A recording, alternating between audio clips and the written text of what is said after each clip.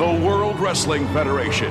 For over 50 years, the revolutionary force in sports entertainment. The Monsters. They wear many masks in our world. Some are deranged, psychotic beings, unaware of the insanity that festers within. Others are brutal, ruthless assailants, executioners of a sinister plan. The Monster Slayers.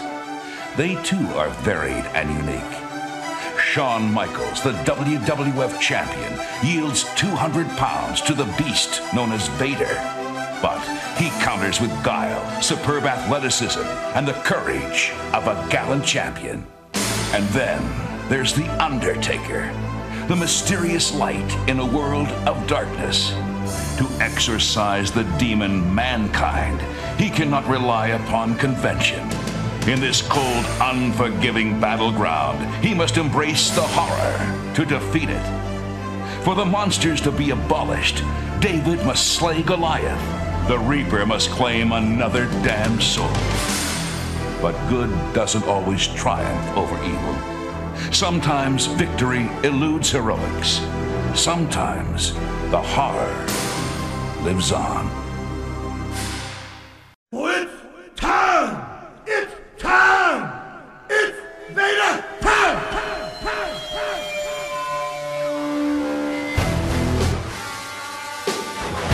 Hello again, and welcome to another episode of the Retro Wrestling Podcast. I'm intern Alex, joined as always by the one and only, the greatest referee in professional wrestling history, Patrick Young. And Patrick, here we are. Summerslam 2017 underway as we're recording. Just started. We've already seen John Cena beat Baron Corbin, who had a very bad week. Anti-bully my butt. John Cena was a bully during that match. He was a bully. He put on JBL's hat. He jawed with Baron Corbin. He did not act like be a star, respect, loyalty, hustle John Cena. He acted like almost a little like Conor McGregor in what I saw of it. Yeah. It was a very short match. Baron Corbin is still very limited. I'm probably not the only one that feels that way because they took the briefcase off of him. They took the Money in the Bank briefcase off of him on Tuesday night. Tried to cash in on the Maharaja after a grueling match with John Cena. Yeah. Jinder Mahal took a Mega AA, an Avalanche AA off the top rope, and Baron Corbin caused an interruption in the match to get Cena disqualified. He was walking back to the back, and then he thought, you know what? I don't need this briefcase anymore. I'm going to go ahead and cash it in. So he goes and he cashes it in, and gets distracted by the mere presence of John Cena on the ring apron, and gets rolled up. Not even an offensive move done to him. No. Gets rolled up, and loses this Money in the Bank briefcase. It's a prestigious Money in the Bank briefcase. In all of 6 seconds. Yes. This is a Damian Sandow cash-in. This is a King Kennedy losing the briefcase. At least he lost it to Edge, though, back in the day. I mean, quite a waste. WWE TV, they ruined my predictions for this week because they went ahead and changed the Cruiserweight title on Raw because it was going to be on the pre-show, and they figured no one's going to see that, so we'll just go ahead and change it on Raw. Yeah. So that already happened. And then, I'd predicted a Baron cash-in. Well, he cashed in on Tuesday. So they must have listened to the show. Even though I didn't publish it until Thursday, they somehow could look into the future and see what WWE has eyes everywhere. Yeah, so. Well, they've probably got microphones hidden in this room, and so they heard us and heard my predictions. And by the way, SummerSlam 2017, a lot of notables left off the card. No Hardy Boys. They are. They're not on there. They're going to be on there. What did they do? The Hardys are going to be tagging up with... are they going to take on the Miz-Taraj again? That's what they did on Monday. Yes, they're doing that again.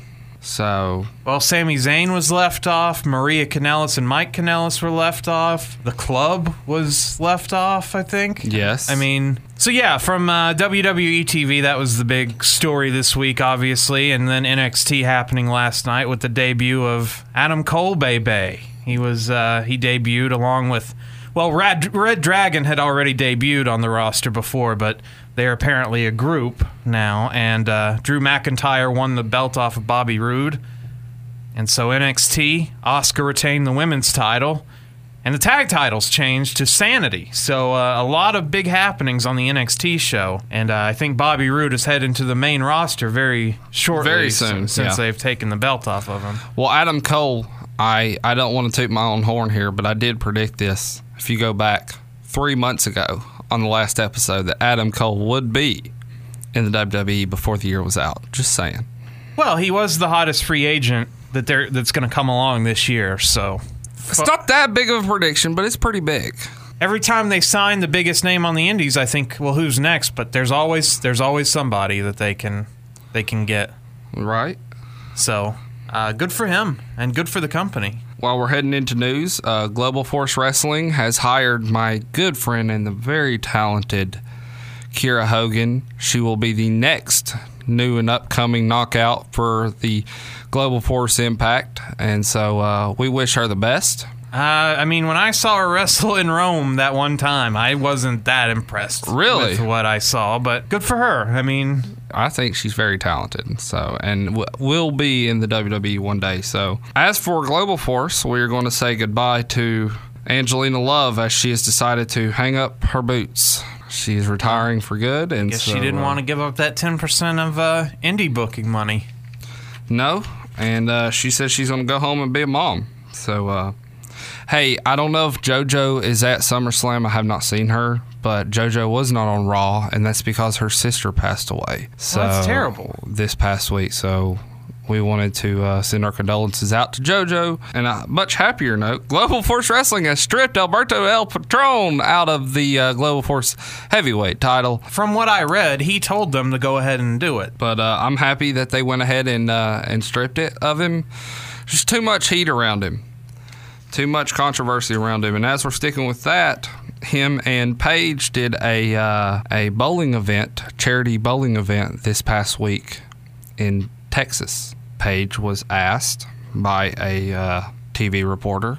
Natalya has just won the women's world title. Thank goodness Natalya finally has claimed her rightful place in women's history. With a sharpshooter in the middle of the ring. So there Natalya is our new SmackDown Women's Champion. It is about freaking time. That's all I got to say. It was an okay match. Naomi selling a back injury, so that is the story of the loss. Put her in the sharpshooter, and that was it. Yeah, but it looks like the crowd is anticipating a Carmella cash-in as they are all standing around. We could see a... Okay. I did have Natalya as my pick. You did, indeed. I picked Naomi to retain outright, so congratulations. Once again, another... the company and you combined are eliminating all of my SummerSlam 2017 predictions. We might see, however, a Carmella cash-in. It certainly looks like crowd is expecting it. It could quite possibly happen. Nope. All right. Not even a tease. Thank you.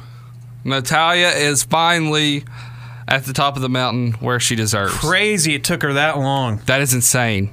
Did she ever have the Divas belt? She did, but even it was a quick run. She's never had a legitimate identifying run like the likes of Charlotte Flair or Trish Stratus, Lita, Sasha Banks. And so it's time that she have that run. Yeah, it's crazy. Like, I don't even remember the Divas belt run, so I thought this was her first title win ever. So. No, she did hold the Divas title, but it was a short-lived run. All right, back to what you were saying. Back to women's wrestling, however. Alberto and Paige. Oh yeah, Paige was asked. We were at a bowling event in Texas this past week, and Paige was asked, "When will we be seeing you on WWE television?" And Paige said she has been cleared by her doctors.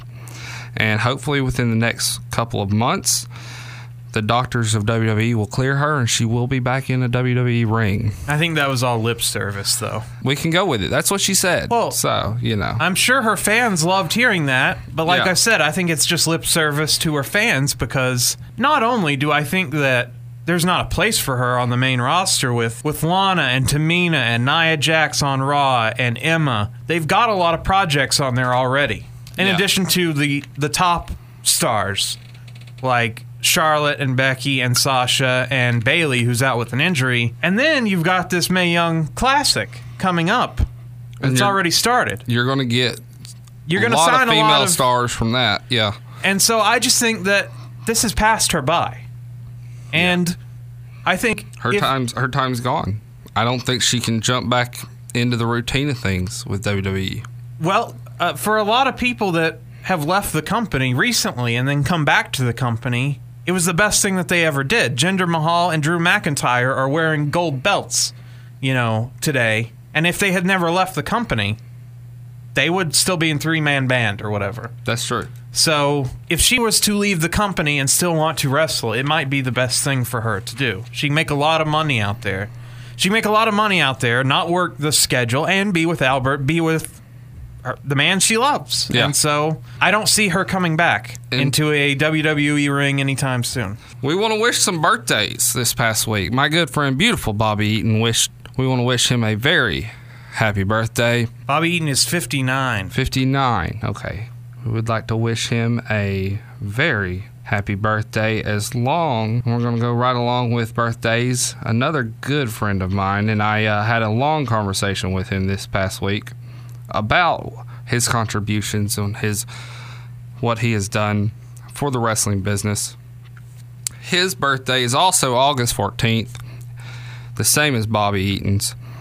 The one and only Mr. Bob Backlund turned 68 this year, and I would like to wish Bob Backlund a very happy birthday from Retro Wrestling Podcast as well. I hope he figures out who Pamela Anderson is. But he does not know who Pamela Anderson is yet. I don't think he does. But I had a long talk with him about his contributions to the business and what he has accomplished, and the fact that he didn't give on any of his morals. He didn't bend on any of his on his beliefs, and he stood strong and true even when it meant him getting fired. And so, kudos to Bob Backlund, and we want to wish both of y'all, Bob Backlund, beautiful Bobby Eaton, a very happy birthday. On to our next. We're not only about pro wrestling here, we're about boxing and UFC as well. $100 a ripoff, in my opinion. I mean, who is your pick for? Oh, Mayweather will no doubt win this match. You going with Mayweather? Easily. Okay, I'm going with Mayweather as well. So we are on the same team on this. It's nothing against Conor. It's a man that has had 50. Almost, this will be his 50th pro fight. Yeah. In Floyd Mayweather. Yeah. Plus, he fought in the Olympics and all his amateur work. There's no way to match that level of experience, no matter... I agree. And, I mean, he's been doing it for so long. I mean, he's 40 years old. I mean, McGregor... I'm not sure how old McGregor is, but you would need... Even if you had been fighting MMA that long, it's a different style of fighting. And especially how Mayweather fights. He fights primarily defensively. He's not a brawler. He doesn't take risks. He doesn't... And that's what I saw with the Mayweather-Pacquiao fight, is it was very boring because they were both the same kind of fighter. They're not... Floyd isn't going to get knocked out. I don't think McGregor's going to get knocked out. I think it's going to go... I believe it's 12 rounds. It'll go all 12 rounds. It'll be a very boring fight because Mayweather is just a defensive boxer. And he's boring to watch. And so in all of his greatness, he's part of the reason boxing kind of sucks, because you don't have people that take chances in the ring. No. And you have promoters that make matchups to where there are no close fights. For a long time, the perception was there's no close fight. And there's no fighter that goes out there and takes a risk to open themselves up to getting knocked out, to have an impressive showing. There's only been a couple of times where Mayweather's even been rocked in a fight. Yeah. So I just don't see this fight being good, or it's interesting. It's interesting, but it's not worth $100. They were allowed to. It came out this week that they're allowed to use lighter, they're changing gloves, lighter weight gloves. So, well, these are the gloves that Mayweather wanted to use to begin with, and Conor, of course, is all for that because the UFC gloves are much lighter than 8 ounces. So he's sure, whatever. He'd go in there bare knuckled if he could. Yeah. But I don't think that changes anything because Mayweather has used 8-ounce gloves in the past. He's used to fighting at a lower weight. He's actually coming up in weight, I think, to make this fight. So, but they're going to make a lot of money, and they're going to. I just feel like it's $100 fucking dollars. Now the last portion of this are me and you and the rest of the boys breaking out the projector and watching this at your house next Saturday night. No, I can't do it. We're not doing it. No, it's not only that. I wish that the undercard had some MMA fights on it. Then I would have been more interested. But it's a straight boxing card. A straight boxing card? Yeah, there's not. if the UFC is co-promoting it, so they do get some of the money, but they didn't get to put any MMA fights on the undercard. It's nothing like when Ali fought Inoki, when they had, Chuck Webner box, Andre the Giant. You had Muhammad Ali wrestle Tonio Inoki. You had... Right, yeah, it's nothing like that. Oh, okay. These are just straight boxing matches, which Mayweather's promotions team has put together the undercard. Well, damn. It's just a snooze fest. Yeah. I mean, and that's the thing. By the time McGregor and Mayweather get to the ring, it's going to be so late, and then it's going to go all 12 rounds, and it's going to... If it lives up to the way I think it's going to go, it's going to be a terribly boring fight, and it's just... No, I can't do it. No one's going to want to... I'm with you, though. No one's going to want to open up and take a chance for a huge knockout. I feel like they're all going to... They're going to play it safe. I think McGregor might get knocked out because I think he will go in there. He's going to go after this guy because he has nothing to lose. McGregor has nothing to lose because if he gets knocked out, so what? I got knocked out by a guy with 50 pro fights. And if he wins, he pulled off a huge upset. He's got nothing to lose. He's an MMA fighter. He can always say, well, this was a boxing match. Mayweather's got everything to lose in this fight. So I do think McGregor will be aggressive and will go after him. But I think Mayweather's going to be so covered up, so focused on defense that there's not going to be a knockout punch. No. McGregor's only gone 5 rounds in the UFC that last time we saw him fight. That is true. So what kind of stamina does he actually have to go long distance? Yeah. What kind of gas tank? I mean, I know it's boxing, and MMA is probably more physically demanding of cardio, but still, though, man, it's a different sport. So no, I won't be watching this one. If it was free, or if there was a good way of, and I mean, if I had money in it too, I think McGregor is if you want to put down like $100, you could cash in. I mean, the earlier you put your bet in, you could make a lot of... That's who's going to be buying this fight, are people that put a little bit of money on the fight. Yeah.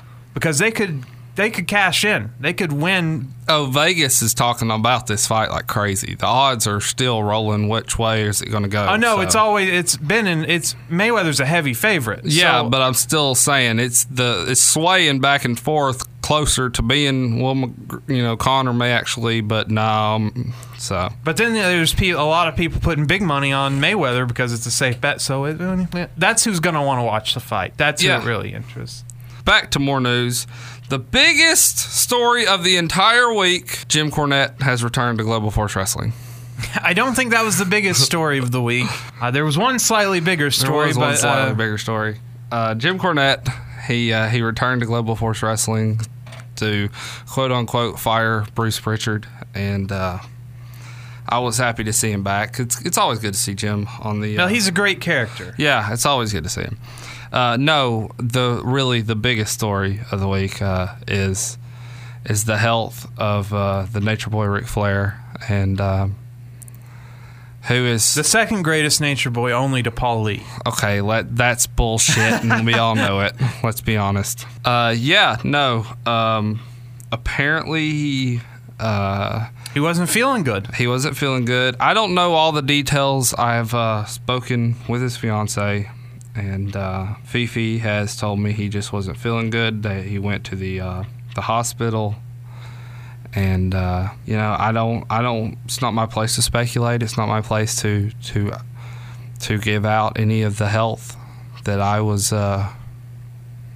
that was told to me in secret. So he's just got a long road ahead of him, and we want to wish Rick the best. And what's your favorite moment in Ric Flair's career? He's still in critical condition, so I can leave it at that, and we'll leave it there. What's your best moment? What stands out as the greatest moment for you? Because each fan has a different moment as it pertains to Ric Flair. Well, for me, I mean, I didn't start watching wrestling until... I mean, Ric Flair was, still an active wrestler well into when I started watching wrestling, but I missed all the things that made him such a legend. So when I first was introduced to Ric Flair, to me, he looked very out of place in the late 90s because his white hair. He looks old, even though he wasn't that old. I mean... Yeah. he's always had that white hair, though. I mean, it got gray as he went along, and he never had like a muscly body like Ultimate Warrior was like what I thought pro wrestlers should look like. Right. Because that's what I had very little interaction with wrestling as a kid, and like the only interaction I had with it, I saw Ultimate Warrior, and I thought he was like awesome. But I didn't keep up with it, and I didn't start watching wrestling like until like 96 or 97. So when people would talk about Ric Flair and his greatness, I was always like, I just didn't get it. Like he didn't connect with me, partially because of, I didn't know the history of it, and also like his TV matches and stuff. TV matches are just short. They're not. Yeah. And I didn't have pay-per-view, and we never ordered pay-per-views. I never rented a WCW like VHS or whatever. And since I wasn't a super young kid, but I still thought like, all this guy does is cheat. He's just a fucking cheater. Yeah. He goes out there, he always pulling shit out of his trunks and just looking for the easy way out. And, cheaters, because you're taught, the hero, to root for the hero. I didn't realize that the villain can be fun too, or whatever. So everything that I've seen of Ric Flair, I've had to go back and watch as an adult or whatever. And so for me, my favorite moment of his actually happened in the WWF, which is certainly not what made him a star or anything, and it's not really his best run by far, but winning the 92 Royal Rumble. Yeah. And the promo he cuts where he says this is the greatest thing, just the promo he cuts after the 92 Rumble and his 92 Rumble performance in general. Right, because he came in, third? Yeah, he was basically the original Iron Man in the Rumble. I mean, he didn't enter first or second, but he came in, I believe he came in third. And so, that was... And just the way that Bobby Heenan finally had a world champion.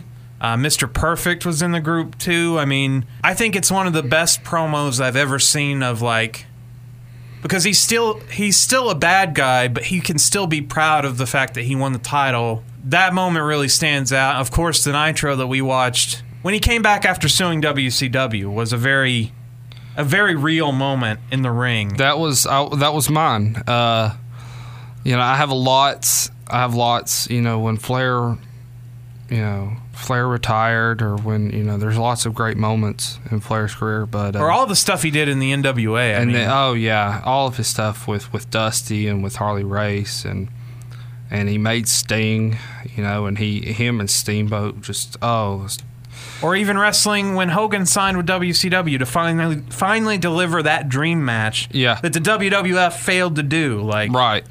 Which they had teased, the real world champion versus our champion, but they never delivered it. But here WCW finally delivered it. And also his ability to always put people over. That's why he's won more than 16 title belts, despite what WWF would have you believe. He won way more title belts than that because he's always willing to put people over. That means he lost them that many times, too. Yeah. And I'm not saying he never probably said no to putting someone over, but he put a lot of people over. He didn't mind. Hogan. That's it. He was not like Hogan. He was more about the business than himself, even though he made a lot of money and he styled and profiled and he enjoyed being a star. He put so many people over, but the one that sticks out in my mind, when him and Kerry Von Erich, here he is. When he went to Texas, Kerry's on this big run, man. They rent out the helicopter landing and all that stuff. They rent out the stadium. Here we go, and Kerry Von Erich wins the NWA title. In Texas. That place went absolutely insane. Yeah, and Kerry, by all accounts, was not ready for something like that. No, but Flair agreed to it. Flair was like, you know what? This kid's the future. I can give him that rub. I'll get the title back later on, but it just worked. Well, because Flair understood that once you reach a certain level, a loss will not hurt you. Unlike the way they book today where they think, he can't lose. Yeah. We can't have him lose. Yeah. We can't have Roman Reigns lose. Or Hogan's thought, I can never lose. I can't. I'll just vacate the title before I lose, you know, So that's actually, I think, his best quality is that always willing to do business, wrestle people that he wrestled everybody.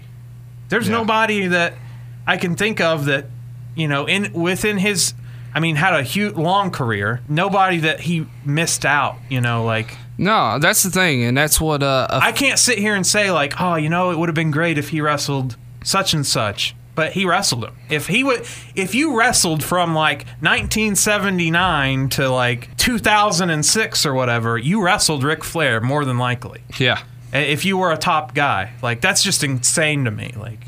Yeah. Unlike where we sit here and we're like, man, I really wish I saw Sting wrestle Undertaker, or man, I really wish I saw Hogan and Austin.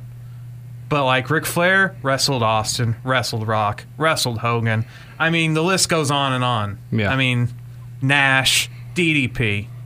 Every top guy wrestled this guy. Yeah. So. Yeah, and Triple H? I didn't really think about it. A fan sent me a message on Facebook, and he said, I saw your post about Rick. He said he was a younger fan. I believe he was 16. And he said, I don't know much about Ric Flair. What do you consider his greatest attribute? What do you consider his greatest moment? And I said his attribute is his promos. Oh, yes, by his far. promos, without a doubt, is his promo work is natural through the roof. charisma. Oh, absolutely. No scripts, back before they had scripts and before he understood how to be a heel and cut a heel promo without just burying the other guy. And he made you want to buy a ticket. Yeah. He made you literally want to buy a ticket and go to the arena, get in your car, drive and watch him get his ass kicked. And he would lose on house shows a lot when there was no TV cameras on. Yeah. And so you got your money's worth. Right. And so, I told him, he asked me, what do you consider your favorite moment of his? Because I want to go back and watch. And I told him the Nitro that we did. Because, I mean, I don't know how long it was, but it felt like 7 to 8 minutes of just a standing ovation when Ric Flair is just in the ring. Couldn't even say a word on the microphone because the place is going nuts. I mean, that's unheard of. Well, it's hard to replicate a real emotion, and that was real emotion. That was that, and that's what I loved about it is when, especially when Bischoff comes out and he's telling him, he's like, you can't replicate real. You can't sit there and, oh, this is great TV. No, fuck that. This is real. Yeah, that's he calls Bischoff an asshole. Yeah, and a son of a bitch. Fire me! I'm already fired. Yeah, it was. Oh, it was just done so well, and it was just it came off just. Anyway, it was magical, and that moment stands out for me as the greatest moment in Ric Flair, which he had numerous ones. I'm just saying. Yeah. And each person has a different Ric Flair story. That one just stands out to me. That one, and went to a house show, and here in Chattanooga at the UTC McKenzie Arena, and I saw Ric Flair team up with Shawn Michaels to take on, in a tag team match, Carlito and Chris Masters. You laugh, but they tore that house down. They carried Carlito and Chris Masters for 25 minutes. That was, without a doubt, an unbelievable, great tag team match. Yeah, it's funny, yeah. And so, like, literally, and it was just, oh, man, it was so awesome to be able to. It's something you had to have been there. You had to have been there, because you think about it, you're like, oh, that match was shit. And you're like, no, dude, that match was awesome. The greatest wrestler of all time. Randy Orton has defeated Rusev, by the way. Randy Orton has gone over. Wow, that was a quick match. I think it was just like an RKO, and that was it. Or not to mention just all the wrestlers that Ric Flair influenced. I mean, Shawn Michaels. Yeah, absolutely. Triple H. I mean, everybody that's in pro wrestling will cite Rick. I mean, when we were at the Hall of Fame, it was always Ric Flair was mentioned in every speech. Yeah, I was trying to show a friend of mine the Hall of Fame speech of the Rock and Roll Express this past year, or this year actually, and it literally, Ricky Morton pulls up and he's like, "Hey, if it wasn't for Ric Flair, we wouldn't have gotten brought into Charlotte." So the Rusev match was literally Rusev jumps him as he's doing his turnbuckle pose, throws him back in the ring, RKO out of nowhere. That's it. Didn't even have to take his sleeveless hoodie Didn't even off. take his sleeveless jacket off. There you go. All right. Yeah, but... Yeah, Ric Flair, my pick this week will be one of Ric Flair's greatest moments. Really? So there you go. Okay. One of them, yeah. There's too many. There's so many. That's Millions. true. Think about the last Nitro. Him and Sting. They started it off. They closed it out. That's that's it, man. I think he'll pull through this. I think. No, I really, he is. Like I said, he is still in critical condition. From the last I heard, I do wish him well. He is a national treasure. Oh yes. Space Mountain. We have to. I mean, we have to preserve it. Yeah, he's a national treasure, and so I couldn't imagine how much front page news it got on news and then ESPN and everybody covering it. It wasn't just wrestling. Hey man, we wish you well, Rick, and keep fighting, buddy. Get better, champ. All right, well, that wraps up a look at this week in news, the second to last week in August, as we are just flying through this year. And it's time for your pick. We're coming up on our yearly anniversary. It is true. We're almost, but I was going to hold off until, actual episode 52. Yeah. Because we had to miss a few weeks here and there. So, we did. People do take vacations and go out of town, and wrestling shows. But I think we've done pretty good. We have done pretty good. So yeah, almost a year of doing this show. So that's pretty crazy. Because I feel like we just started this. Absolutely, yeah. I believe it or not, he takes notes in his phone, and I take notes in my old school, book pen, tablet. Book pen. Write it down. Don't even know what this notebook is called anymore. This notebook. Yeah. And what's this, kids? And I still, and take notes that way. And so I'm still in my first notebook. I haven't even, and which is crazy. But I'm still in the same one that we started with. That's a big. You got a pretty big notebook. It's a big notebook. Yeah. It is. So, but you're getting close to the end of it. I am. A few more shows, and I'll be having to run and get another one. Yeah. So you wanted to pick an episode. Oh, you wanted to pick a pay-per-view that also highlighted a wrestler who's had some health problems in the last year. Leon White, known as Vader. Yes. Who we've already discussed, never really got a fair shake in the WWF. And he would have if this match had gone better. Yeah. There's one spot in this match that made Shawn Michaels lose his shit. Well, and from then on, no, I don't want to work with him. Fuck that guy. He's terrible. Yeah. And made poor Leon cry backstage after this match. This was at the height of Shawn being a cunt in the WWF when he had all the power. He was their only true superstar. I mean, Undertaker is always gonna be the secondary top guy. I mean, that's part of why Undertaker had such a long career. Is the company was never based on the Undertaker. It was always someone. One or two guys just slightly above him. And in this case, it was just Shawn Michaels because... The Undertaker had a rough night tonight, too, by the way. Oh, that match. I think we all had a rough night in the boiler room with the Undertaker.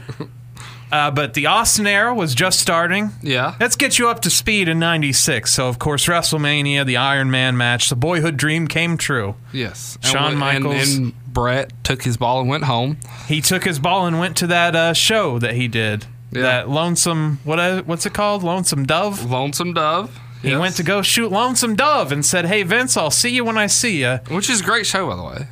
Yeah, and so he wanted to go be a TV star and take the year off, and we'll just come back to this rematch at WrestleMania 13. Well, things didn't quite go that way, but in the meantime, here's what Shawn has been up to. So, the In Your House right after WrestleMania 12, he wrestled Diesel. Before Diesel said goodbye. This was, Good Friends, Better Enemies. That's right, In Your House. Yeah. Good Friends, Better Enemies. And that was, of course, Razor Ramon's last show, too. So both of those guys then left the company. They went down south to WCW.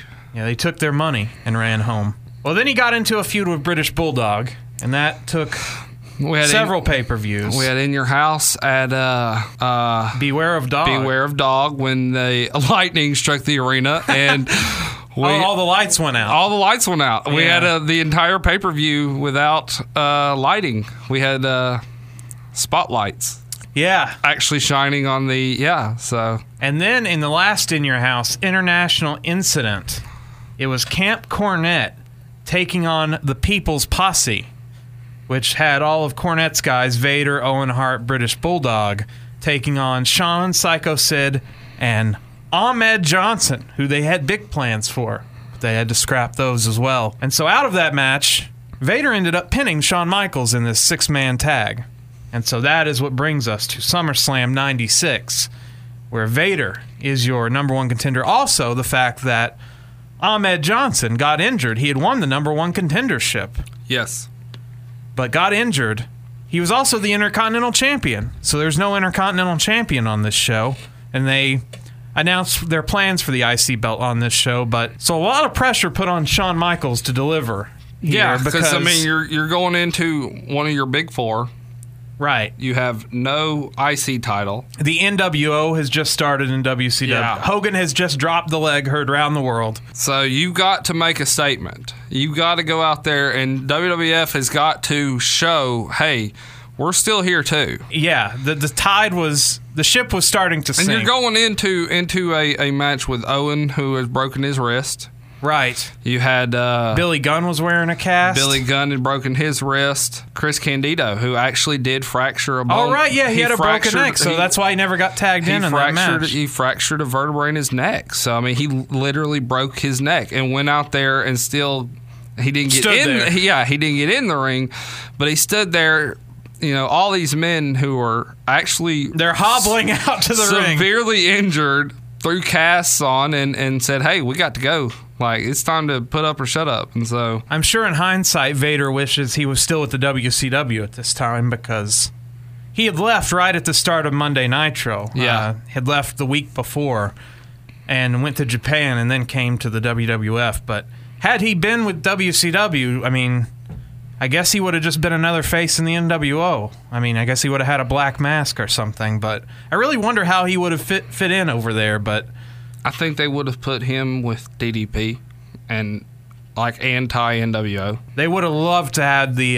Him and Flair and DDP. Well, the Giant and Vader fight each other. Oh, that would have been a great match. It's August 18th, 1996. We're at the Gund Arena, now known as the Quicken Loans Arena, the home of the Cleveland Cavaliers, in Cleveland, Ohio, in front of an alleged 17,000 people. We have done a lot of Cleveland shows lately. Yes, I don't know what's going on. Why we just randomly keep picking Cleveland, Ohio. But a lot of pay-per-views happen there, and this was one of them. The free-for-all match, back when they used to put the free-for-all on the preview channel for 30 minutes before the show started, so those last-minute people wavering, should I order this, should I not, you'd watch the free-for-all and make your decision. They decided to put Stone Cold Steve Austin on the free-for-all, so a total waste of Stone Cold and Yokozuna. I mean, think of how far Yokozuna had fallen. But the two of them went 152 on the free-for-all and were kept off this card. I really wish they were put on the card. I would much rather have saw that match over the tag titles. Oh, yes. That tag team title match was terrible. I'm just throwing that one out there. That was brutal. I thought most of this card, honestly, was quite terrible. Great opening promo, though. Black and white, classic WWF. Monsters wear masks in our world. Because, of course, Mankind and Vader have the similar type mask. By the way, Mick Foley, Mankind, debuting the night after WrestleMania 12 on Raw, and had started... This right here was his big, either do we give him a push, does he become a big name star, or does he just become another gimmick? Right, is he Monster of the Month for Undertaker? Is there more to him than that? Those are the two main events. Mankind taking on Undertaker in a Boiler Room brawl, and then, of course, Shawn Michaels and the man they call Vader in the main event. JR joins Vince McMahon, and heel Mr. Perfect is on commentary and not in the ring for some reason.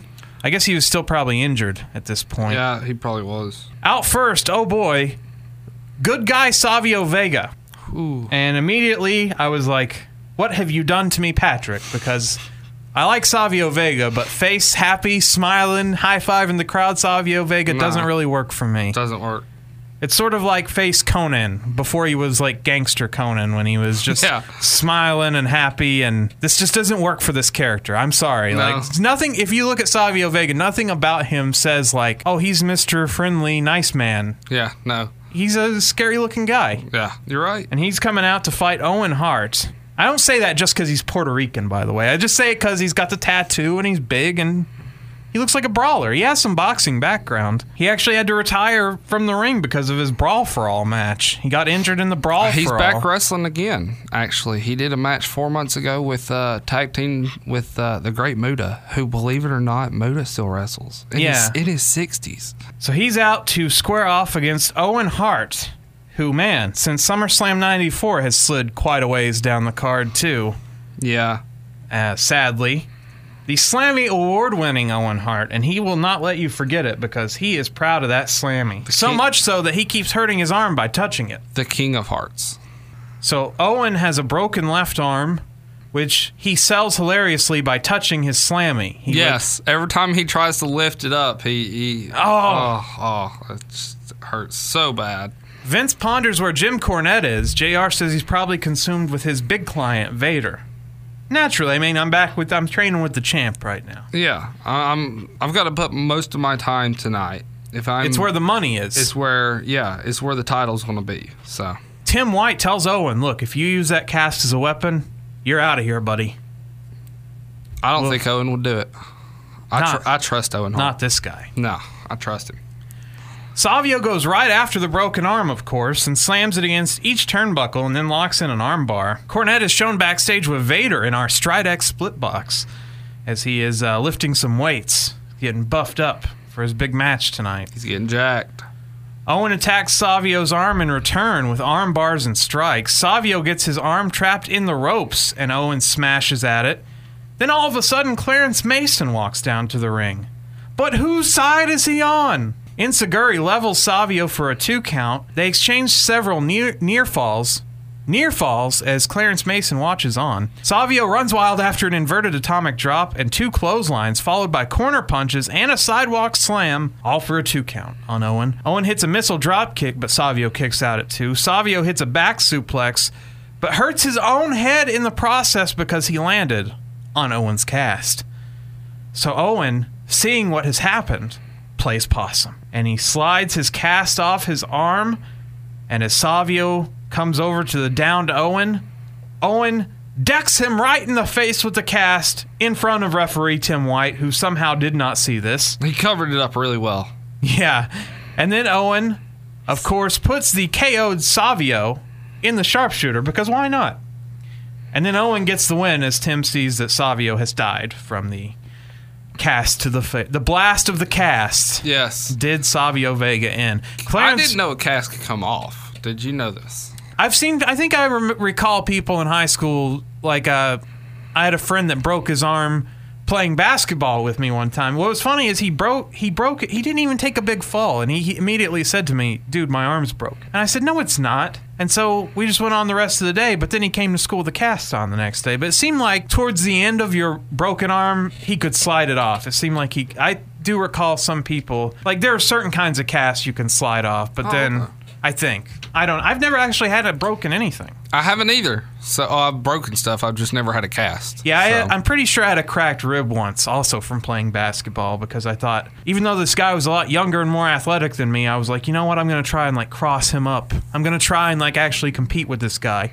What I did was tripped over my feet and slammed chest first into the court. But yeah, I've never actually had a broken hand or leg or anything. I was always kind of jealous of people that did, because they got to like especially people that broke their arm in school, then they didn't have to do as much work because I can't hold a pencil or whatever. Right. So anyway, Clarence Mason then comes into the ring to celebrate with Owen, so that's whose side he's on. Justin Hawk Bradshaw comes out and screams, and I thought he was screaming about Owen, but instead he just cheap shots Savio Vega. He was talking about border patrol. That's what he was talking about. Oh no, he was. He was talking about Border Patrol, and that Savio Vega needed to go back to Puerto Rico. Well, Puerto Rico's part of the United States. Someone needed to give Justin Hawk Bradshaw a geography lesson. He comes out there to deck Savio Vega for no fucking reason. Whatever. This match stunk it up, but it was not a good Owen Hart match. It was not a good match in general. This should have been the free-for-all match. The Toddster is in the boiler room looking for Mankind. The way to win this match tonight is to grab the urn first. Sounds simple enough. Mankind says there's no place like home. And he licks the wall. The New Rockers. The new and improved Rockers. Do you know who the new and improved Rockers are? I do, yes. They are Marty Jannetty and... Leif Cassidy, of course. Leif Cassidy. Who's Leif Cassidy? That would be Al Snow. That would be Al Snow, yes. The New Rockers, man, this tag division, the state of your tag division in 1996 is not too good. The Body Donnas, Skip and Zip, are out next with Sonny. Or no, Sonny's not with them. No, she's with the Guns. Sonny's with the... I think, because Chris Candido, I always think she's with the Body Donnas. But. Yeah, which was Chris Candido and Dr. Tom Pritchard. We see a quick shot of Vladimir the Superfan in the crowd, and then the Godwins are out to a dubbed-over theme. No, don't go messing with a country boy, even on the network version. Even though Jim Johnston wrote the song. Yes. They dubbed over it with generic fiddle music. Then the champion Smoking Guns are out next, with Sonny this time. The new and improved Smoking Guns, which are the same Smoking Guns, but they had blue jeans on. They traded their khakis for blue jeans, and Sonny added a lot to this group because they could not talk on their own. So thank goodness she's there. Sonny talked a lot tonight. Yes. Sonny was the highlight of this match for me, honestly.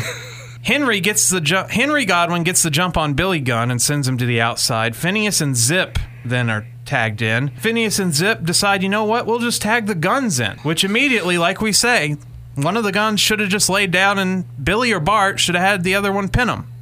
Well, it was elimination. Oh, right. So that would have eliminated them. Did it eliminate them, or did they... Nothing would have happened, I guess. It's a half glass empty, not a half glass full kind of thing. So when Billy and Bart get tagged in, they just stand around. They refuse to wrestle each other. Of course. So Bart tags Zip back in. Marty trips Zip, and Billy eliminates him with a pinfall. All it took was a trip.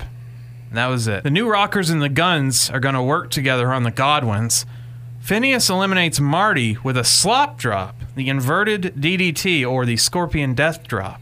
Now it's down to the Smoking Guns and the Godwins. Henry works with the Guns a bit before Phineas gets the hot tag. Slop drop to Billy, but Hillbilly Jim was distracting the ref because he was threatening to slop Sonny. So their own manager has caused the distraction here. That allows Bart to drop an axe handle off the top turnbuckle onto Phineas, and then rolls Billy on top of Phineas. The ref turns around and counts the 3. The Smoking Guns have retained the tag team titles in a terrible, terrible match. It was bad. I mean, even in a multi-man match, it seemed like no one did anything. It was mad. It was very bad. You're going to have 8-man mode on the new WWE video game, so you'll be able to do 4-corner tag team matches. See, that's the thing with the video game. Here's what they do. They take things out, they wait a couple of years, they put it back in.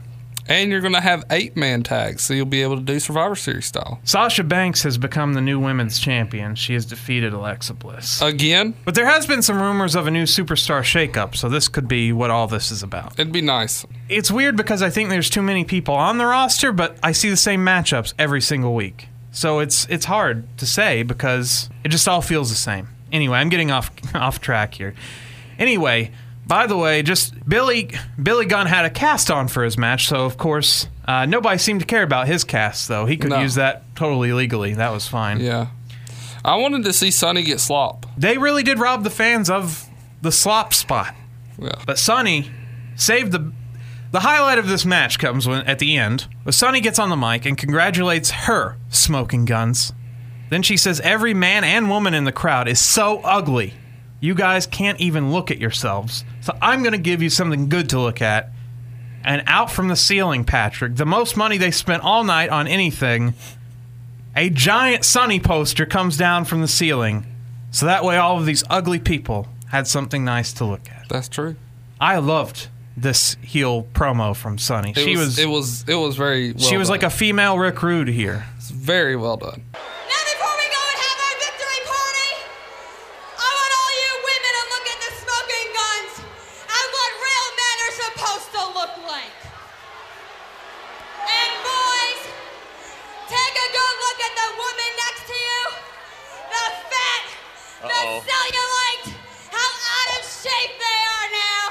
please.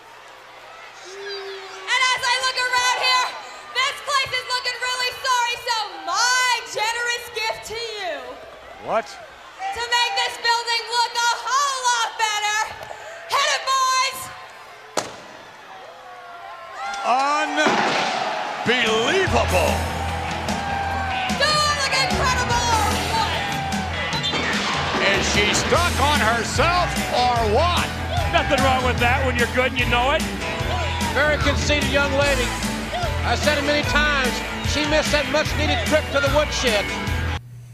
But the match, ooh.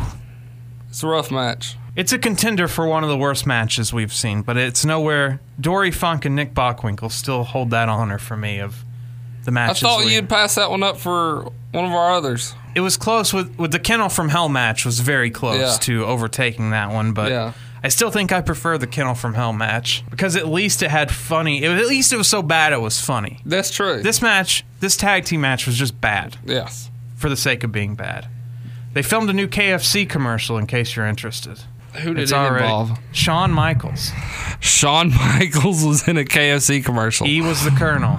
Wow. Of course, Summerslam, one of the big four.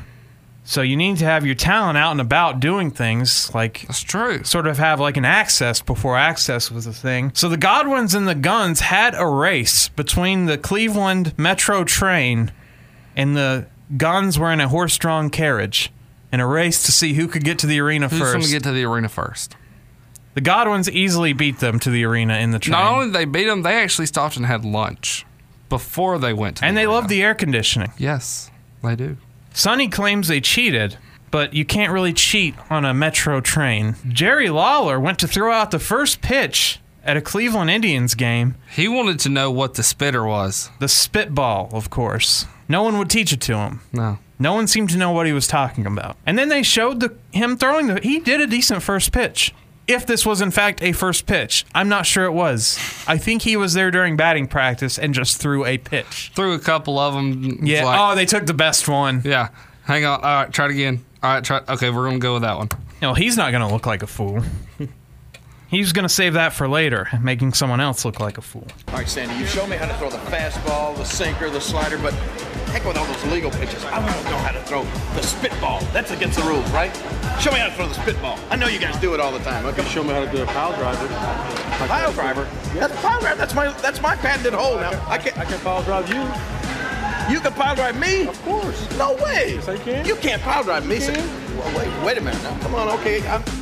Well, the King didn't get an answer he liked there, so we went to all-star pitcher Charles Nagy. Okay. Charles Nagy, I was at the game last night. I saw you pitch. It was masterful. The curveball was working beautifully, the fastball, everything. But man, you were throwing the best thing, don't you? You were throwing the spitter. It was terrific, right? No such thing as a spitter. We can't throw those. Those are illegal. You should know that. Wait a minute. You're right. I know that rules are made to be broken too, Charles. So you go, hey, look, I'm the king. Go ahead, tell. Spitter, right? So look, you wipe the forehead, slip it right off the, No. The King, Jerry Lawler, did a pretty good job throwing out the first pitch, but his seats were, look. The last time I let Vince McMahon tell me he can get me good tickets. He knows I get a nosebleed when I get up this high. Hey, buddy, how'd you get up here? Helicopter? Hey, there's Bob Uecker down there. Even he's got better seats than I do. WWF superstars had to go cover graffiti on the streets. They had to do community service. They did, yes. Savio Vega, the Godwins, with Sonny, so they're breaking kayfabe by hanging out with Sonny, and Mark fucking Henry, fresh off of disappointing us at the 96 Olympics, is out on the streets of Cleveland painting over graffiti. I cannot believe the run this man has had with the company, and to see him here was a total shock to me. I love how when Henry comes out later on, Kurt Hennig gives him so much shit about not winning gold medals. And he has no comeback for him. None whatsoever. He gets buried. He gets right off the bat. He's like, well, he was injured. Well, I don't mean shit. Yeah. Like, whatever. I know another guy at the exact same Olympics that was had a injured. broken leg and a broken neck. He won fucking gold medals. Why couldn't you do it? It was very funny the way it was done. Also out painting graffiti, Sparky Plug. So yes. Bob Holly's out painting graffiti. The Undertaker, his public service was giving away a funeral to a worthy fan. All expenses paid funeral. Then, of course, you have what was very special. The Undertaker and Paul Bearer actually gave away an entire funeral. That guy looks like he's a few years away. He can save it, however. Sadly, I kind of want to know if the guy got the funeral or if he's still alive. Should we look this up and see if we can find out? Because they said the man's name. Oh, yeah, that's true. So just like that Stone Cold truck they gave away, or the monster truck they gave away, and then they were like, "Oh, it's not a monster truck on WC." All these giveaways and all, the person who won, they followed up with the person who won the original In Your House. So that was actually followed up. That was an actual house. They did win that house. Yeah. But they ended up like selling the house. It was like a 14-year-old boy or something. Yeah, it was weird. Yeah. Well, it was his. I guess it went to the family, but. I kind of want to know if this guy, if he's died and who paid for the funeral. Yeah, I want to see if Titan Sports Inc. sent a check for the funeral, or if... It was probably like, here's $1,000. Right, here's a casket or something. Yeah. You'll grow into it, don't worry. Stridex held Don't worry about the color, you'll look good in it. Yeah, we picked it out for you. It says it's a Lex Luger branded one. Undertaker custom made it for you. Yeah, it's left over from SummerSlam. It's left over from Royal Rumble 94. It's the gold one with gold dust on it. It's a prop. That's good. I like that. And Paul Bearer will be there. Yeah. Oh, well, I guess he can't be there now. So I hope that... Oh, I don't hope, but I wonder if this guy actually... Or if this was just they said, I don't know. I don't know what to think of that. This is kind of a sick and morbid that we're actually wondering if this dude is dead or not. We've gone on about this. Well, and if I know it's just an odd thing. I've never heard of this. I haven't either. Stridex held an autograph signing with the Godwins. Man, these Godwins had a lot of shit to do in Cleveland. They did, man. The Godwins were out and about. I guess they had someone babysitting the hogs back at the farm. Yeah. Davey Boy Smith is out without Jim Cornette. He's still busy with Vader. He'll be facing Sycho Sid. Of course, a rematch from the six-man last month. Doc Hendricks is with Sid. Sid says he had a dream where they wanted the man back, and the man is here to stay, and he's the master and the ruler of the world. Of course, he said it like Sycho Sid would say it, so he whispered, and then he yelled, and then he whispered again. All right, thank you, Vince. Sid, it must be a nice surprise and a great feeling, the overwhelming support you've received from the WWF fans since you returned to the World Wrestling Federation. Doc, stop right there. I know what the question is. Let me give you the answer. See, it didn't start then. It started months ago. One night I'm laying asleep, and it came to me. The people were screaming, Sid, Sid. They're screaming, but their demand was simple. They wanted the man back. And the man is here, my friend! The man is here to stay! All right, Sid, you've claimed on numerous occasions you're the ruler and master of the world. Question is, right now, can you rule and master the world of the British Bulldog? It's funny you said that, because see, at the international incident, I feel like there was just a little bit something missing. So tonight, Bulldog, is my chance to take one more step to the top. For when it's over, there's some more players, my friend. The people will be standing. And you will see Sid. You are the master. You are the ruler of the world. All right, guys, here comes 6'9", 313 pounds of a power bomb. Yeah, well, we're ready for him. I'm not so sure the British Bulldog is. Sid takes... Dude, this dude basked in the glory of this Cleveland, Ohio crowd. I've never seen Sid he did. so warmly received and, loving it. This dude was fucking grandstanding and hot dogging all the way out. They were eating him up, man. This was probably the biggest Yeah, pop. this is the biggest Sid reaction I've ever seen, and it's weird because, it's fucking Sid. They went nuts over it. So Sid takes forever to get to the ring because he's high-fiving everybody. He walks around the ring. He's banging his chest. The people are going nuts. He's fist bumping everybody he finds. He gets in the ring and gets on one knee and just throws his arms. Dude, this dude is just loving it. The place goes absolutely nuts. So when Vince probably sees this, of course, when WrestleMania 13 comes around and it's time to make the main event, he's like, well, he was over at SummerSlam. Yeah, because Vince was ringside, so he was probably like, my God, we've got a superstar on our hands. They love him. This was just bizarre. I thought I had switched over to I don't know, Bizarro World. Yeah. I love Sid's ring work, but he's terrible on the microphone. Oh, I think he's not very good in the ring either. Really? Lucky for him, he's in the ring with someone that's not good either. British Bulldog. Which USA chants break out against Bulldog, who was teaming with Mr. USA just a year ago. That is true. How quick we turn on you, you know. That is true. Sid gets rolling, so Bulldog just rolls out of the ring. Let's go Sid chants. Man, Sid really is over in Cleveland. Bulldog hits a delayed vertical suplex on Sid, which was... This was beautiful. Sadly, it gassed Bulldog completely out because this was a feat of strength. This was, and I mean, he didn't just hold him for a second. He held him up there for an unbelievable amount of time. For a man who's almost 7 foot tall and over 300 pounds, this was very well done. Clarence Mason comes back down to cheer on the Bulldog this time. It's obvious whose corner he's in. Vader is now shadowboxing in the back with Cornette, so he's moved on from weightlifting to now shadowboxing. Bulldog clotheslines Sid out of the ring and does a front handspring flip to celebrate. Very odd. The Bulldog then dumps Sid chest first onto the ropes, and the ropes have to cave in from the weight of Sycho Sid landing on them. Bulldog hits his running power slam, but gets distracted by Cornette, who ran out and started arguing with Clarence Mason, despite being shown just backstage. He must have booked it to the ring because we just saw him seconds ago watching his man shadowbox. But he's not happy with Clarence Mason trying to steal his clients, I guess. So he comes out there and argues with him. This distracts Bulldog. Bulldog turns around, tries another running power slam, but it gets reversed as, well, Sid just slides out of it. Sid chokeslams Bulldog, and then the crowd goes fucking ape shit to see a powerbomb, which Diesel had been doing for years before this, but he hits him with the powerbomb and gets the win. 1, 2, 3, that's it. And then Sid goes right back to grandstanding and hot dogging as he was just loving it out there. Nothing of a match, really. The delayed vertical suplex was really awesome. The running power slam was awesome. That was pretty much it as far as offense. I don't know, that powerbomb was pretty cool too, man. Oh, yeah.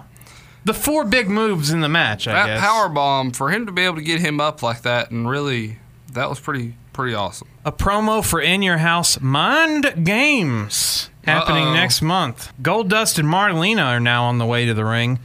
Goldust has been macking on Sable to set up this feud. So in a year, they've gone from having you believe Goldust was gay to now he's a happily married man that just wants to bring in a second lady. They want to bring in a third. So now he's a swinger. Marlena smoking a cigar is pretty cool look. I'm sorry. I mean, in today's, no one smokes on TV anymore, but to see Marlena, who is about half the size of the cigar, this tiny woman carrying a giant cigar. Yeah, she's 4'9". Is she? I don't even think she's 5 foot. She's definitely not 100 pounds. No. In 1996, anyway. The Toddster is with Mark Marrow and his wonderful flowing mullet. Mark Marrow's beautiful mullet. Johnny B. Bad also debuted at WrestleMania 12, being called Mark Morrow at WrestleMania 12. So he's relatively new to the company. And he's going to unleash the Wild Thing tonight. Yes, he's going to show us a new move. What could it be? JR asks if Mr. Perfect is retired. Mr. Perfect says it's none of your business, JR. No, he was not retired. Goldust smacks Mark Marrow and hides behind the ref. What a fucking pussy. Marlena watches this match with her cigar in the director's chair. She's got this manager thing figured out. Why do I have to stand here? I could just smoke and sit in a chair. It's true. A Goldust cosplayer has stolen a chair ringside on the hard camera. Now, at first, I thought this was a plant.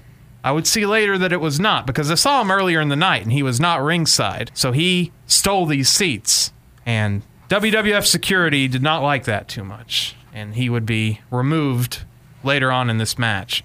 But a very early, it's rare to see people dressed up. I guess there's not a lot of people to dress up as, with face paint in the company. So, but this Goldust cosplayer, he went all out. He went all, it almost looked spot on. Goldust back body drops Marrow out of the ring, and he almost lands on his neck. Luckily, he was able to catch his legs under the ropes and right himself before landing on the ring mats. Goldust drops Marrow's throat across the guardrail and rolls him inside. A chinlock to Marrow, and Mankind, for some reason, comes out and interferes in this match, going over to Sable and saying, what was he saying to Sable? Mommy? He thinks that Sable is his mother. Yes. Come here, Mommy. Mankind's family tree is going to get very weird by the end of the night. It is. Mankind just runs away. Yeah. After Sable's like, no, go away. He's like, okay. And he just leaves. A springboard reverse elbow from Mero lands on Goldust. Mero does the corner punches, but Goldust dumps them both out of the ring so he could do the bad mood, which is a somersault plancha Mark Mero does. And he rolls Goldust in the ring and then hits a springboard leg drop. Wildman then goes up to the top turnbuckle to debut his new move. What could it be? The Wild Thing. A shooting star press. And he almost did not get all the way over. Which did wake up the crowd, though. The crowd had not seen this move probably ever in a WWF ring. And it was the only thing that caught the crowd's attention in this match. Yeah. But Goldust, this new move, kick out at 2. And the Goldust impersonator and his friend, an update on them, are being kicked out of the front row. They are being asked to leave. Then a curtain call to Mero, and it's over. 1, 2, 3. Tough start in the WWF for Mark Mero as he lost to Austin at King of the Ring in the tournament. Yes. And is now losing to Goldust. Yes. You would think you bring this guy in, you'd want him to get some big wins early on, get him some momentum. Especially if he's a babyface. That's true. They didn't do that. They didn't seem to think that. And to be fair, he still looked like Johnny B. Bad. They did nothing to his character other than give him music with cat noises in it and call him the Wild Man. Yeah. So his boxing gimmick, his woman-hating boxing gimmick, was much better a year or two later. So. Well, he was actually a professional boxer. Yeah, he did some Golden Glove stuff. So. And he won his round in the Tough Enough, or not Tough Enough, in the Brawl for All. Yeah. But then pulled out due to injury. This should have just been a free SummerSlam. They should have just put the whole thing on USA at the rate that we're going here, because I have just not found anything that I really liked so far. The next match was good, except for the ending. At the end of this match, though, Mr. Perfect accurately says, if Mero would just leave his wife at home, he'll be okay. Ahmed Johnson gives us an update on his kidney injury in a bathrobe. I feel like we're invading his private time here. You see, Ahmed won a battle royal for a title shot, but got destroyed by Farouk back when Farouk was wearing a helmet. What was hilarious, though, is when he wins this battle royal, as he's dumping out the last guy he eliminated, I forgot who it was, Ahmed got stuck upside down on the ropes because he is so fat and, so untalented. Yeah. He couldn't pull himself back up. So he only won because, he just botched the ending of the Battle Royal. Pretty much. It's perfect. It summarizes everything about Ahmed Johnson's career as a pro wrestler. Ahmed is the IC champ and he has to vacate it. He says it's the people's title. Uh-oh. So there will be an IC title tournament starting on Raw. You know what? I can always ignore the physical pain. This isn't the first time I've been in physical pain. It's more the mental pain that's playing the game with me right now. The mental pain hurts worse than anything in my life right now. It's the mental pain. Ahmed's pain started nearly 4 weeks ago when he suffered a ruptured kidney in this attack by Farouk Assad. The injury was further aggravated 2 weeks later when, against doctor's orders, Ahmed competed in the Raw Invitational Battle Royal. It was one of the most extraordinary displays of courage we have ever seen. Ahmed ignoring the pain to earn his first WWF title shot. Ahmed Johnson has won it! Ahmed has won this Battle Royal! But his glory soon turned to tragedy. Farouk once again attacking the injured and exhausted Ahmed. The severity of Ahmed's condition was not completely realized until almost a week later when Ahmed was rushed to the hospital for emergency surgery. Internal bleeding from that ruptured kidney was actually endangering his life. The surgery was thankfully a success, but the future of one of the most promising young WWF superstars remains in doubt. Ahmed is out, at least temporarily, forcing Gorilla Monsoon to make a tough decision. I'm left with no alternative but to say that the Intercontinental Championship right now is vacant. I understand that this is the people's belt. This is a WWF Intercontinental People's title. Now I understand that to hold that title, you have to defend it night after night after night in order to be able to keep that title. I understand I'm not able to do that right now. I understand Gorilla Monsoon's decision. I understand that totally. And I have no bitterness against him or the Federation. Gorilla Monsoon has announced there will be an 8-man Intercontinental title tournament beginning tomorrow night live on Raw. But for Ahmed Johnson, the question is, will he ever be able to return to wrestling? If the bleeding is stopped, he may return in about 3 or 4 months. If we can't get the bleeding to stop, we have to go in and take his kidney out, which means he won't be able to come back at all. I don't care what the doctors say to me. What the doctors say to me means nothing. Ahmed Johnson's gonna do what he wants to do and what his fans want him to do. I got a commitment to the fans and the people. And I'm gonna do whatever it takes and however long it takes to get the job done. As for the WWF title shot Ahmed had earned by winning the Battle Royal, Monsoon has decided that the last 4 men in the ring, Stone Cold Steve Austin, Goldust, Savio Vega, and Sycho Sid, will all take part in a sudden death Battle Royal live tomorrow night on Raw. The winner gets the automatic WWF title shot on Raw Championship Friday, a special edition of Raw on September the 6th. Ahmed Johnson will be watching from home that night, watching someone else get his WWF title shot. I hold no one at fault for what happened to me but myself. And me and my fans, we will defend our honor and our pride once again, hopefully real soon.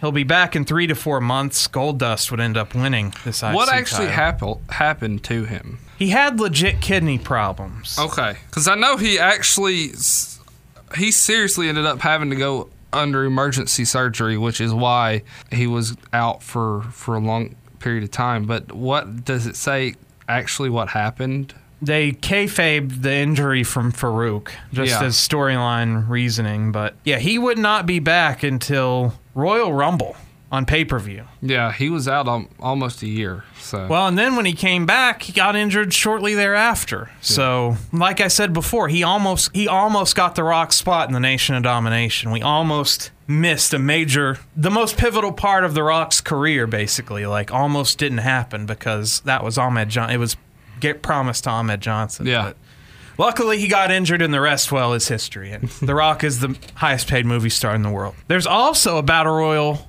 coming up tomorrow night on Raw. Why am I even watching this pay-per-view? Everything's happening on Raw. Between Savio Vega, who lost tonight and is yet in this match, tomorrow night, Goldust, Stone Cold Steve Austin, who wasn't even on this show, and Sycho Sid for the #1 contendership tomorrow night.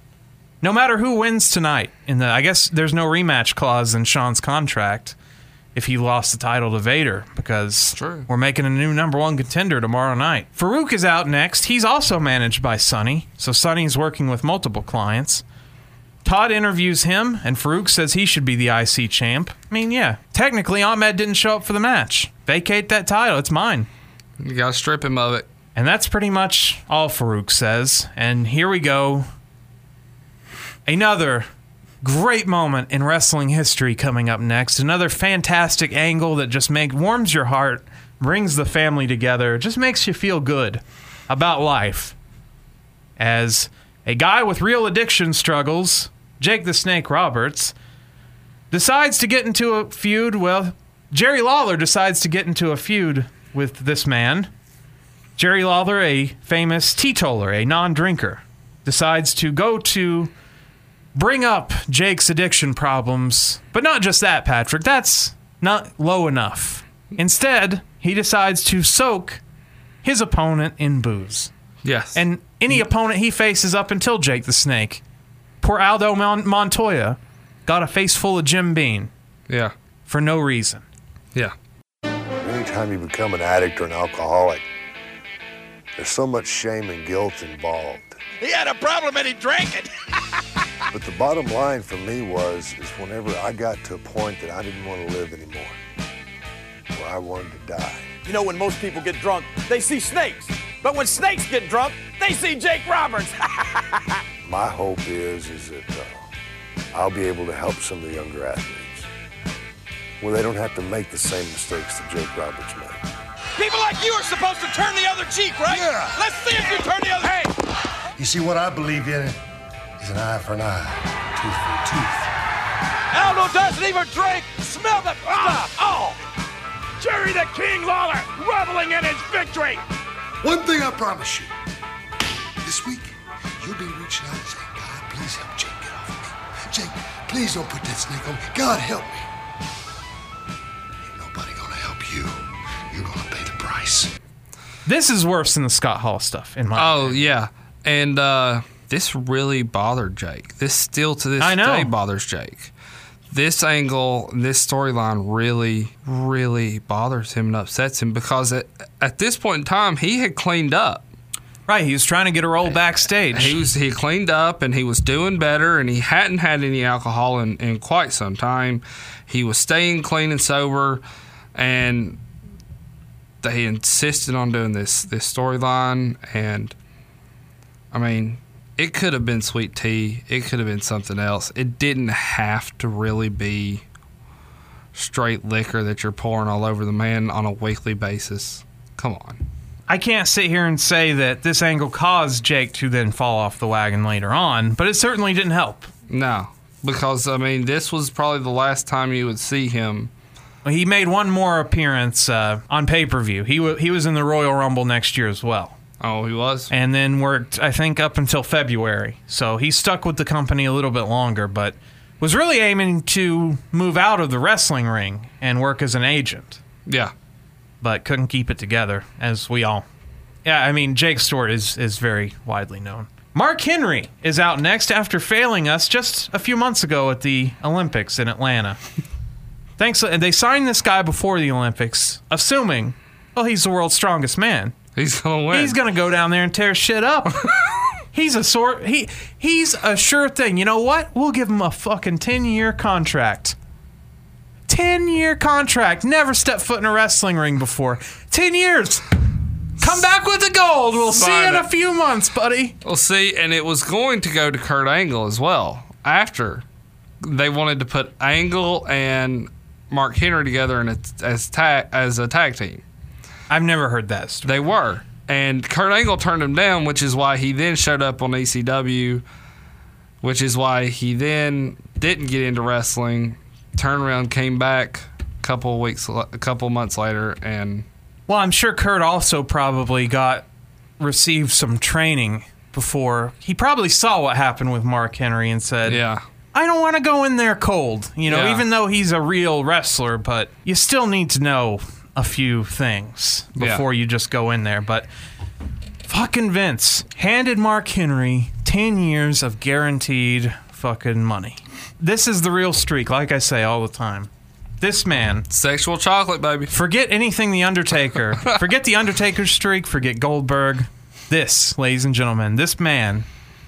It's him and Big Show. That's true, too. But I think the Big Show's a much better wrestler than Mark Henry ever was. That's true. So Mark Henry is going to come join us on commentary, and he said all of about 5 words, I think, during this match. Jerry Lawler comes out with a bag. It looks like Jake's snake bag, and then he takes off his robe to unveil a Baltimore Ravens jersey as the Ravens had just left Cleveland. The Browns had left. Art Modell packed up the football team and moved out of Cleveland. So this was shot right to the heart of Cleveland sports fans to see those damned Baltimore Ravens jerseys in the ring. He claims that Art Modell's in the house. He is not, because he would be carried out on a stretcher probably if someone had seen this man there. Lawler gets the bag, the Jake the Snake bag. You think it's a snake bag, but instead it has a bottle of Jim Beam. He goes back to the bag and he's like, I've got another tag team partner for Jake. It's Jack Daniels. And then he's like, well, no, wait, it's Jim Beam. Yep. He just has 2 bottles of Jim Beam. Lawler says Jake's wife is in the crowd, and she's ugly, but that's nothing that lights and a 6-pack couldn't fix. He calls out Mark Henry for not winning any gold medals for some reason, and he says he'll knock Jake sideways so you'll recognize him because you see him passed out at the bar all the time. Harvey Whippleman is our ref, so you know it's going to be called right down the middle. Jerry has some more stuff in his bag. Jake runs out. Jake wants to charge Jerry. Jerry grabs the mic and said, Nobody asked for last call. Jerry says if Jake will take what's in his bag, he'll forfeit the match. Jerry unveils a giant wine bottle in the bag. A giant wine bottle. This thing's huge. Yeah, I thought he would use it as a weapon. Like, I thought it was a gimmicked. I thought it was too. But no such luck. So Jake says, enough of this shit, and he takes out his snake and wraps Lawler in it. That massive Burmese python snake. So Lawler runs away, goes and gets a bottle of Jim Beam to offer him. Jake the Snake goes and tracks him down with right hands. Both wrestlers get in the ring, so the match finally starts. The crowd keeps chanting for the DDT. That's all they want out of this match. They would not leave satisfied. Oh, Jake kicks Lawler low, but doesn't get DQ'd. Jerry throws beer in Jake's face from a fan's cup. Mark Henry doesn't say much, so I really can't say that he's awful. He just doesn't ring in that much. Yeah. Jerry comes into the ring with the bottle of booze, but almost gets DDT'd, but suplexes Jake out of it. Jake tries the DDT, but Jerry grabs Whippleman. Jerry hits Jake with the bottle to the throat. Yes. And then pulls the tights right in front of Whippleman. No DQ, 1, 2, 3. Jerry Lawler gets the win. Since Jake is clutching his throat, do you know why his throat hurts? Because it's dry. He needs something to drink. So he goes and pours booze down Jake's mouth on the side of the ring. Wonderful. Mark Henry, despite allowing all this to continue, finally says, someone need to step up and stop this trash. Somebody got to stop this trash. Oh, can you smell that? That is horrible. That The referees. and the official. Wait a minute. Uh-oh. Mark Henry just went off headset. And look at this. Whoa, no sign. Mark Henry is stopping this in his own right. Don't make me get up now and get over there. And so he finally stands up and goes over to Lawler and chases him away. Yes. What a classy company. What a classy angle. And you would think, well, at least they learned from this. They'd never do it again. But Hawk and Legion of Doom, just a few years later, would be so drunk he fell off the Titantron. And WCW was Scott Hall a few years later. So, yeah. Vince Russo, I guess. That's... Russo finds... He always finds a way. He finds happiness in the dismay of others. He says, how low can you go? I can go lower. Find a way. That is true. It's 96, so of course Bob Backlund is running for president in the crowd. That's all we get mentioned of him. I barely saw him in the crowd. He was like covered with a sign. A promo recaps the Mankind and Taker feud. Paul Bearer does Undertaker's entrance without him, which was really weird. Then he stands in the ring with the urn and just holds it. And I wondered what was happening during the Boiler Room brawl with Bear in the ring. Like, he just stood there. He held that position. I don't think Bear could keep his arms up that long. I guess he just probably dropped it. But he just stood there? Stood there holding it the whole time. Because that was the plot, was you had to work your way back to the ring to get the urn from Paul Bearer. This was a very complicated... This was fucked from the start. There was no way. I love this match. Oh, God, this is awful. So Paul Bearer stands there holding the urn. Then we go backstage, which this is before the era of the Titantron. Yes. So the company wheeled out tube TVs. Yes. On wheels. Giant tube TVs on wheels. And they did have a Minitron that they were using, that multiple screen thing at the entrance, at the entryway. So they did have some ways to watch it. I'm sure they put it on the basketball thing if they could. I don't know if they could back then or not, but for the most part, you could not probably see anything that was happening. Because most of you couldn't see at home either. Yes, so. Most of us couldn't see it either for multiple reasons. Number one reason is that the Boiler Room is usually dark, and they decided not to bring any extra lighting rig with them. Which, believe it or not, I like. Yeah, but something has to happen in the match. Nothing happens. It's plunder. It's just garbage. So anyway, Taker, conveniently, they labeled the Boiler Room on the door. Yes. So Taker finds it. He spends a couple minutes looking around for Mankind. Where is he? I can't find him. Where is he? Out of nowhere, he gets blindsided. With a 2x4. I guess Mankind found Jim Duggan's old 2x4 in the Boiler Room and jumps him and smacks him with that and some other wooden scraps. It's time for some plunder. Undertaker slows him down with a garbage can lid. Taker slings Mankind into a circuit breaker box. No electrical effects, though. No sparks. No sparks. Box. Mankind uses a sawhorse to hit a stunner on Taker. Vince, JR, and Perfect. This is another problem I had with the match. They decided to be silent. So I don't even have any context. There's no JR, oh my God, I can't believe he hit him with that. So they decided to be quiet. I think that's another reason why I love this match. Because I hate it. It just showed the brutality of two men just beating the hell out of each other. But they don't beat the hell out of each other. That's the problem I have with it. I think they do. No, it's like, I'm going to hit you with this. Okay, I hit you with it. A couple minutes later, you hit me with something. It's just not, there wasn't intensity there, I don't think. It was really lacking. I've seen better brawls at plunder matches. Kevin Sullivan and Chris Benoit come to mind. Okay, well, no one's going to live up to that, though. The announcers are silent. Then, all of a sudden, the camera cuts out. So now we can't fucking see anything. You want to know why? Got to keep that cord tight. That's why you have guys out there now that you keep the cord, if it gets kinked up. Yeah, it's like a garden hose. It's like a garden hose. The video. You lose the... Why didn't you just pre-tape this part? It could have been perfect. You could have taped multiple takes. You would have known it was perfect. And then cut when they come out to the ring. Make that part live.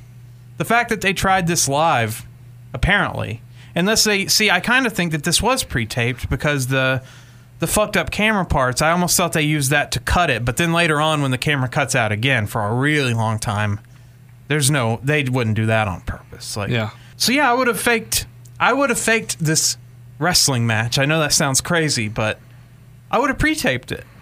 There's no problem with pre-taping it. Also, WWF didn't do a lot of color at this time, but and Undertaker especially rarely ever did color, even up until the day he retired. But no one bled from. There was no. I mean, I don't like the idea of blading necessarily, but like when you're supposed to sell this as an intense, a madman is in the boiler room. Well, Taker, at one point in time, glass was used, and Taker did get a pretty nasty cut on his arm. I didn't notice any cut on him. But that's about it. Mankind hits Taker in the dick with some pipes. Mankind climbs a ladder to do his old Cactus Jack elbow drop to Taker. The camera starts cutting out again as Taker gets the upper hand. Then this gets the crowd booing, which was audible. I loved that. You see Mankind crawling, you see Undertaker crawling, you see Mankind reaching for the camera as the camera's like cutting in and out, and he's screaming. Oh, it was almost like Night of the Living Dead kind of shit. It was so. Well, what I liked about it is that this crowd, obviously wanted the Undertaker to win and be in control of the match, and so the moment Undertaker takes control, the camera went out. Yeah, you don't get to see your favorite guy. Yeah. Have any control. The interference here, the scramble vision, like when I used to try to watch pay-per-views I didn't buy, lasts a long time. Mankind, in the process of this, finds another ladder that I don't know why you need all these ladders in the boiler room, but they add them. Taker tips it over, and Mankind falls into a tarped-off area. Taker then says, fuck this, I'm out. I'm going to the door. And uses a fire extinguisher on Mankind, who had used it earlier. They tried to play it off as him undoing a pipe, and he got hit with steam. He hit Taker with steam, but what he did was he mocked turning the wheel of this pipe in the boiler room and then hit, like off camera, like squirted him with the fire extinguisher. Oh, really? So it looked like steam. That was actually a pretty smart move on Mick Foley's part. So. Yeah. But this time, Taker uses it on Mankind. Mankind recovers, though, no-sells that fucking fire extinguisher and gets out the door. Then they have to go through a second door and then barricades it and keeps Undertaker. Oh, he's not getting out of that. No man could ever make it through this pile of garbage. But Taker just charges right through it. Pounds his way through. Then this is actually my favorite part of the match. When the boys in the back step out to watch this match because... Yeah. Out of all the locker rooms, they're just standing in the doorways. Yeah, like Austin is there. The race is on, man. I mean, the race is on. It's who can get to the ring first. And they are crawling. They're throwing shit in each other's paths. They're trying every way in the world. And another favorite moment when Mankind chucks a coffee machine at Undertaker. And they're like, oh, it's growling hot coffee. It was not hot coffee, but maybe a play off of the famous McDonald's hot coffee lawsuit, I think. There you go. What they wanted. They brawl. They stumble into the arena. Mankind comes out first. And we see the old tube TVs that were brought out so the fans could watch this match, which is hilarious. I wanted someone to use it. Well, Mankind does fuck up that one TV at the entryway part. Just pick it up and just drop it right on top of his head. Yeah, like in the old video games, basically. Kill power to it, just because it's not going to, it won't cut you that bad. Oh, I think those things would fuck you up, man. Do you really think so? Yeah, if you didn't have a gimmicked TV. Yeah. Really? Oh, yeah. As heavy as they are and stuff, ooh. Well, that's true. Taker tries to get into the ring, but Mankind stops him. Mankind pile drives Undertaker on concrete. Then Mankind and Taker brawl on the apron, and Taker shoots Mankind off back to the concrete. That is a backdrop that there's no amount of money for any person to take. Taker walks in the ring, and all he needs is Paul Bearer to just hand him the urn. So he does his Undertaker pose, and he holds out his hand. Well, Paul Bearer won't give him the urn for some reason. What's going on here? Mankind comes in, gives him the mandible claw, and Paul Bearer starts laughing. Has Paul Bearer turned on the Undertaker? No, it couldn't happen. Don't believe it. Then, you know for sure, because Mankind grabs Undertaker, holds his arms behind his back, and Paul Bearer smacks the shit out of Undertaker. That thing thudded off his head. Paul Bearer even throws a boot at Undertaker when he's on the ground, man. He puts the boots to him. What an asshole. Kick him while he's down. Taker still, he's Frankenstein. He's Frankenstein's monster, so he still loves his master, and he crawls to Paul. And he has his hand out one more time. Maybe you've got this all wrong. Maybe there's been a mistake. Yeah. But Paul Bearer smacks Undertaker in the face with the urn, and Mankind just gets the urn and wins. And Uncle Paul has found his new monster. And there you go. The Druids come out to retrieve the Undertaker's body, who has died once again. Yes. So, as far as storytelling goes, I really enjoyed the last few minutes of this match. Yeah. With the Paul Bearer heel turn, and I enjoyed a couple of moments of them walking backstage, but overall, I'm sorry, I'm not with you, dude. I thought this was a really boring match in the Boiler Room. It could have been the technical difficulties they had. That's out of their control, but that's why you pre-tape matches. Yeah. Vince wasn't gonna have like an ECW style hardcore match at this time, so it wasn't like. But we all know what Mick Foley's capable of in hardcore matches, and Undertaker for that matter. And I just thought that this is like a PG era. This is a plunder match because you can have a great, like I said, the Chris Benoit Kevin Sullivan match was like a plunder match, but I could feel like the heat, it felt intense. Well, that was personal, but yeah. Well, I know this just didn't feel that intense to me, and so I didn't really enjoy it. And next month he would have a great match with Shawn Michaels at your Mind house. Games, yeah. So I think next month is actually probably what really caught their eye, but yeah. So, what did you? You love the match. I love the match. There have been multiple Boiler Room matches. Yes. This one, and then the one that happened in '99 at the '99 Backlash with Big Show and Mankind, I think are two of the absolute best because Big Show and Mankind just bleed all over that entire Boiler Room.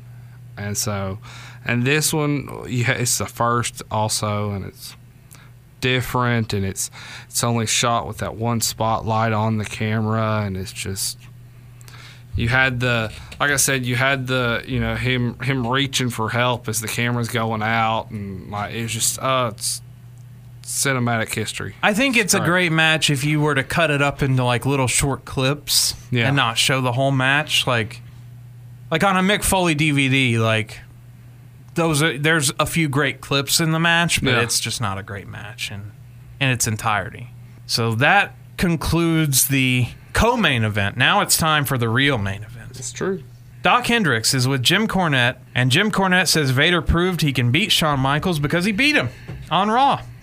Probably by disqualification, though. We just witnessed one of the most shocking things in World Wrestling Federation history, and I know you guys intend on shocking 20,000 people in the Gund Arena and millions across the world by ending Shawn Michaels' boyhood dream in his championship reign. I don't care if there's 50,000 stinking people out there. It's going to make no difference. Shawn Michaels, we proved a lot of things. We proved that Vader can pin you for a 3 count because he did it last month. We proved that he can beat you up because he did it on Raw. And now, tonight at SummerSlam, we're going to prove that Vader's going to beat you when it counts, and that's for the World Wrestling Federation title. I promised last month Camp Cornette would win. I'm promising tonight that Vader is going to beat Shawn Michaels. Shawn, when he grabs you around the neck and you try to talk, then your voice is going to sound like Peter Frampton's electronic kazoo in the instrumental break. And do you feel like we do? And it's going to be a bad ride from there, because one way or another, we're going to come out on top tonight. Vader's beating Shawn Michaels once and for all.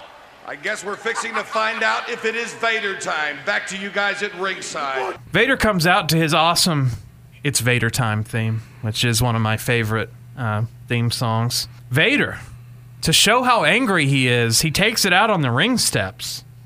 He throws them down. What an asshole. He's mad.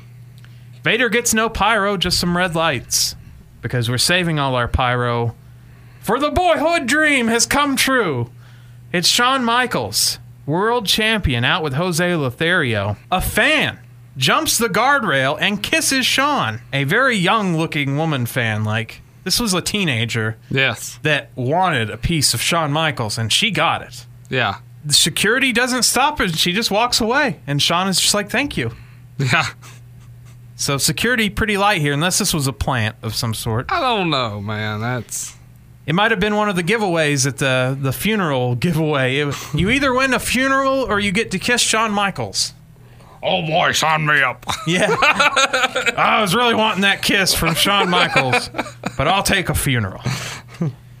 Shawn looks like a male stripper police officer because he has his little police hat and his sparkly Shawn Michaels attire on. He looks like, the guy from the Village People, the police officer. YMCA. Yeah. When he takes all that stuff off and he just has the pants, and he looks fine. Yeah. But it's just all this sparkly. As much crap as I give Shawn about his style, like those brown pants that he wore. His assless chaps. Yeah. This was very out of place in '96. Like, wrestling is always just slightly behind the times when it comes to style, and Shawn proves it here once again.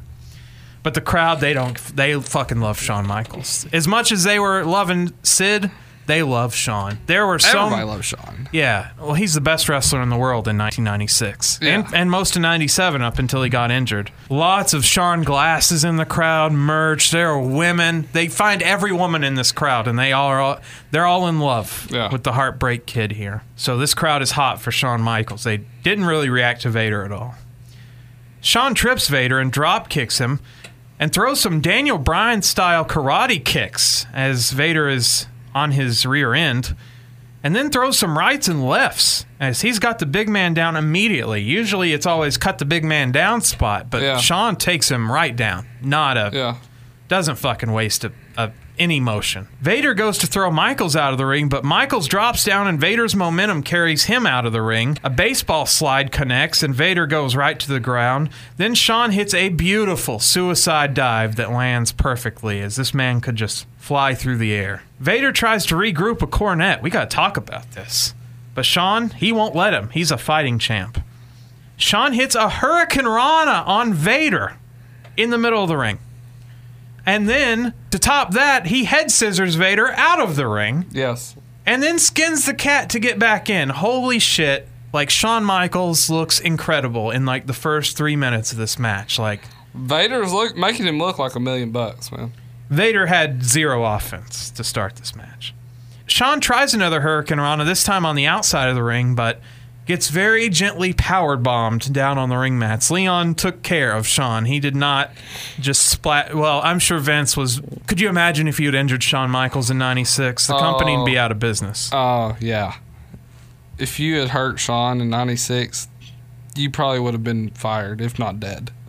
And the company would have gone under. This was their guy. This was the only guy. The only guy they had at the...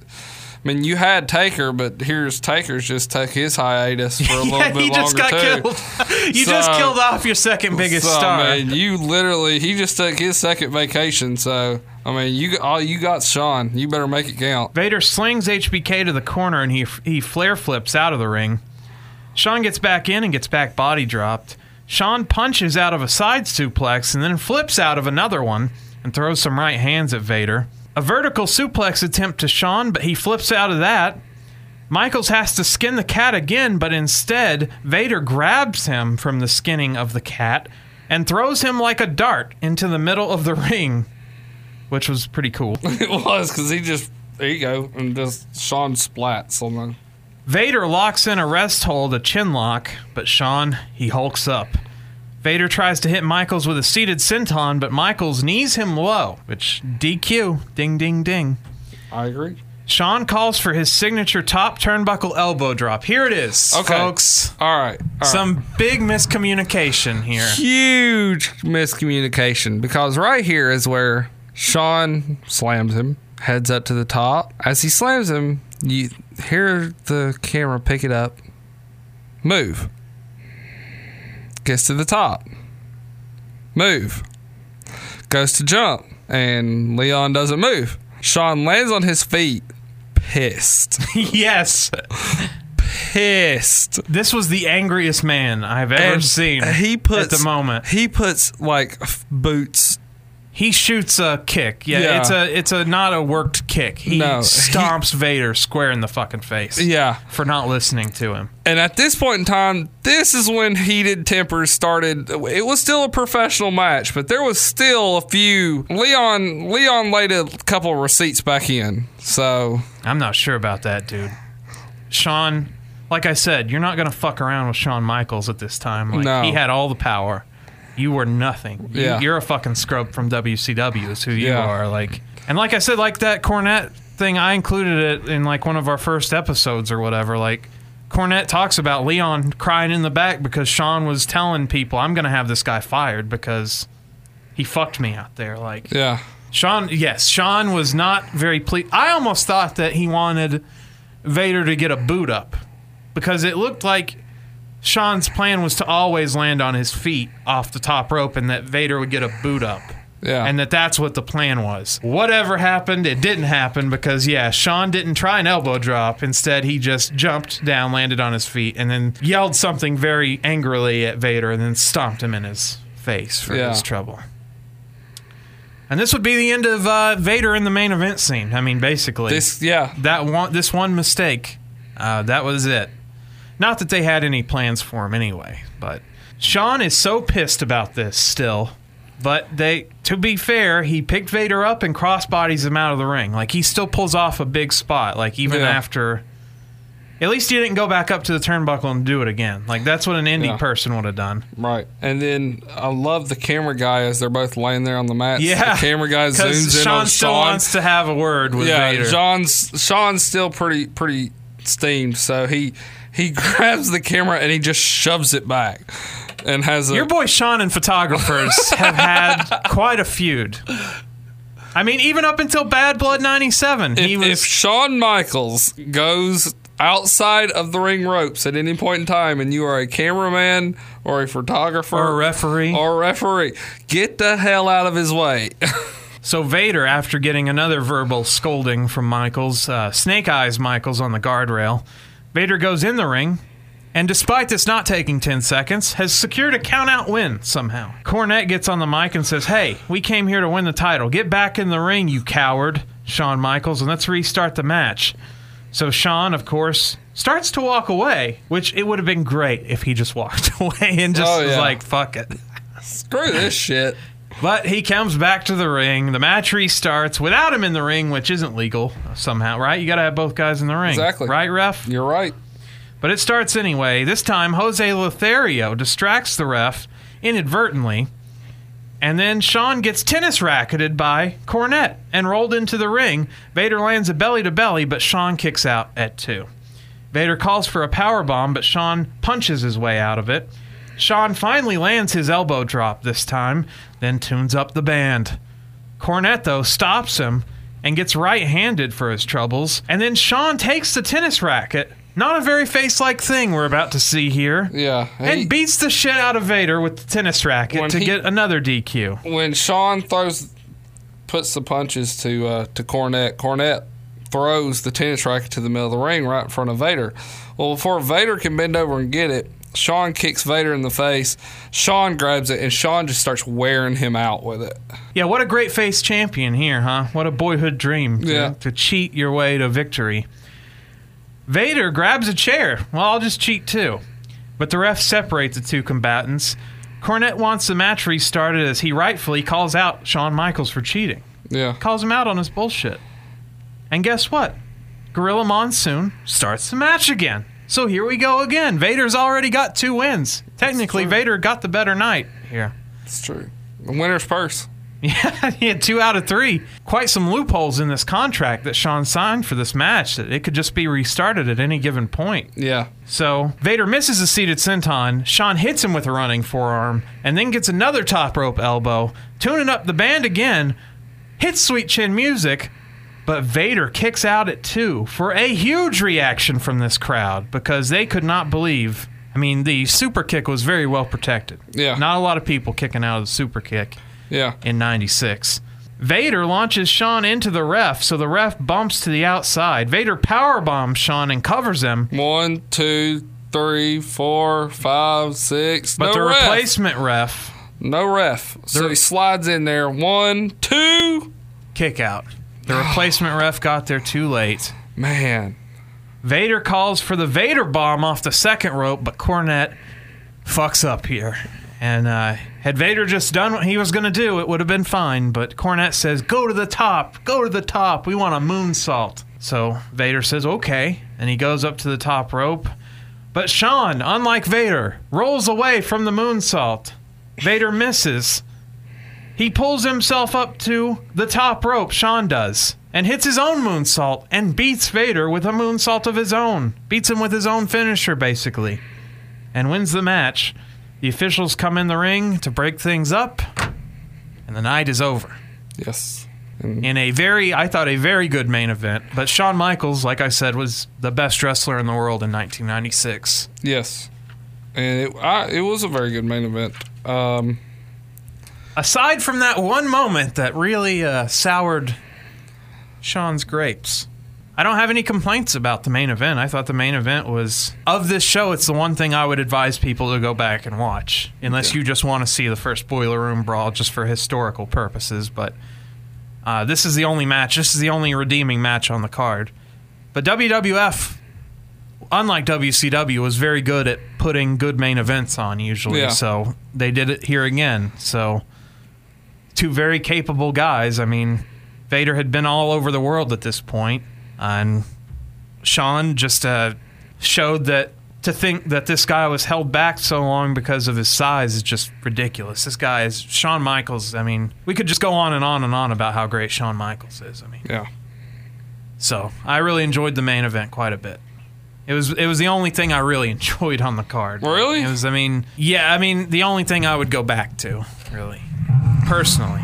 Oh, I loved the main event. I thought the main event was great. I loved the entire pay-per-view. You had your ups and your downs throughout it. You had a very heated hatred between Lawler and Roberts. You had a... Well, I didn't like that because of the angle. You had a very... And the crowd didn't get a DDT. No, that's true. You had a very upset Shawn Michaels pitching a fit while he's...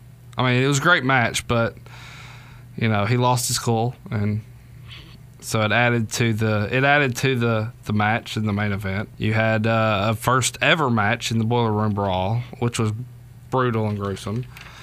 It was brutal.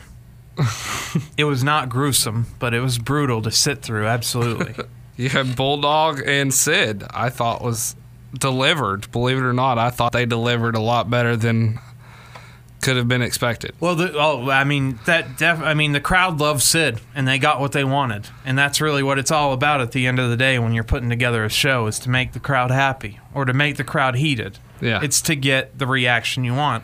And the crowd, for whatever reason, I don't know why they love Sid so much. The man was born in Arkansas. He has no connection to Cleveland, as far as I know. Born in Memphis. He was just on the Arkansas side. Right, but so I don't know why they loved him so much, but they loved him. He went in there. He won with his finishing move in like 6 or 7 minutes. The crowd loved it. Sid loved it. So place went nuts. It was a win for Sid. I mean, it was a win for their booking, but I don't think it was a great match. It was sort of like your complaints with Brock and Goldberg from this year's Mania, where it was like they just hit 4 moves. Well, I liked the way they hit 4 moves over and over and over again. And I thought that match had a lot of intensity. I didn't think Sid and Bulldog had any intensity behind it. It was just 2 guys for the sake of 2 guys. I'm not believing I'm saying this, but you know how I feel about Mark Marrow.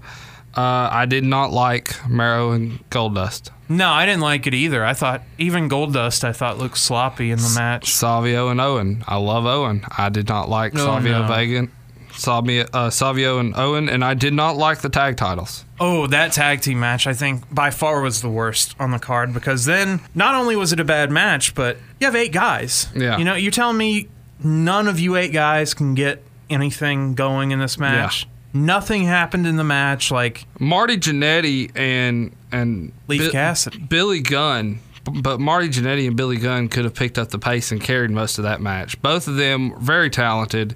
Both of them able to show up and you know, go on and carry on. I think had Chris Candido been in better health, he could have added to it as well. Why even have this as a 4-way when you could have had a regular tag team match half the time and then had Stone Cold on the card at least? That's true. I mean, on our scale, on our rating scale, Hornswoggle to Giant Gonzalez, where would you put my pick, SummerSlam 1996? I will give this one a zip from the Body Donnas. Zip? Yes. 5'10" man. So a man that's my size. So that's where I would. I'm going to give it a 6'6", none other than Jake the Snake Roberts. Wow. So. That's very nice of you. Very generous. Because, yeah, I didn't. I think SummerSlam 94 is a better show, honestly. Really? Oh, definitely. I mean, that Owen-Brett match is better than anything on this. Oh, the Owen-Brett match is probably the greatest cage match. Just standard cage match. Not Hell in a Cell. Not standard cage match. Probably the greatest standard cage match of all time. And that women's title match that was on the card was really good. With Alundra Blaze. Yeah. But it is now time for my selection for next week. Of course, we mentioned great Ric Flair moments. And so, in honor of Ric Flair, who by next week should be styling and profiling, hopefully. Just out in the world. Back to jet flying, limo riding, doing whatever. Kiss stealing, wheeling dealing. We're going to go to the 89 Chi-Town Rumble for NWA for Ric Flair and Ricky Steamboat #1. Oh, man. The first part of their trilogy. This is a great match. It is. It's been Dave Meltzer up until Omega and Okada. You know, they've had their third match already, but it was in the G1, so it's really not part of. I mean, I wouldn't consider it part of the trilogy. Yeah. They're eventually going to have a third main event match, but up until this recent feud in New Japan, this is regarded as the best 3-match rivalry ever. So I wanted to see how it all began, and it began at the Chi-Town Rumble in 1989, February 20th. Anyway, so next week, Chi-Town Rumble 89, Steamboat and Flair #1, and that'll do it for this week. I'm intern Alex. I'm the one and only, the greatest referee in professional wrestling history, Patrick Young. Saying, as always, my closing line's a clothesline. Bingo bango.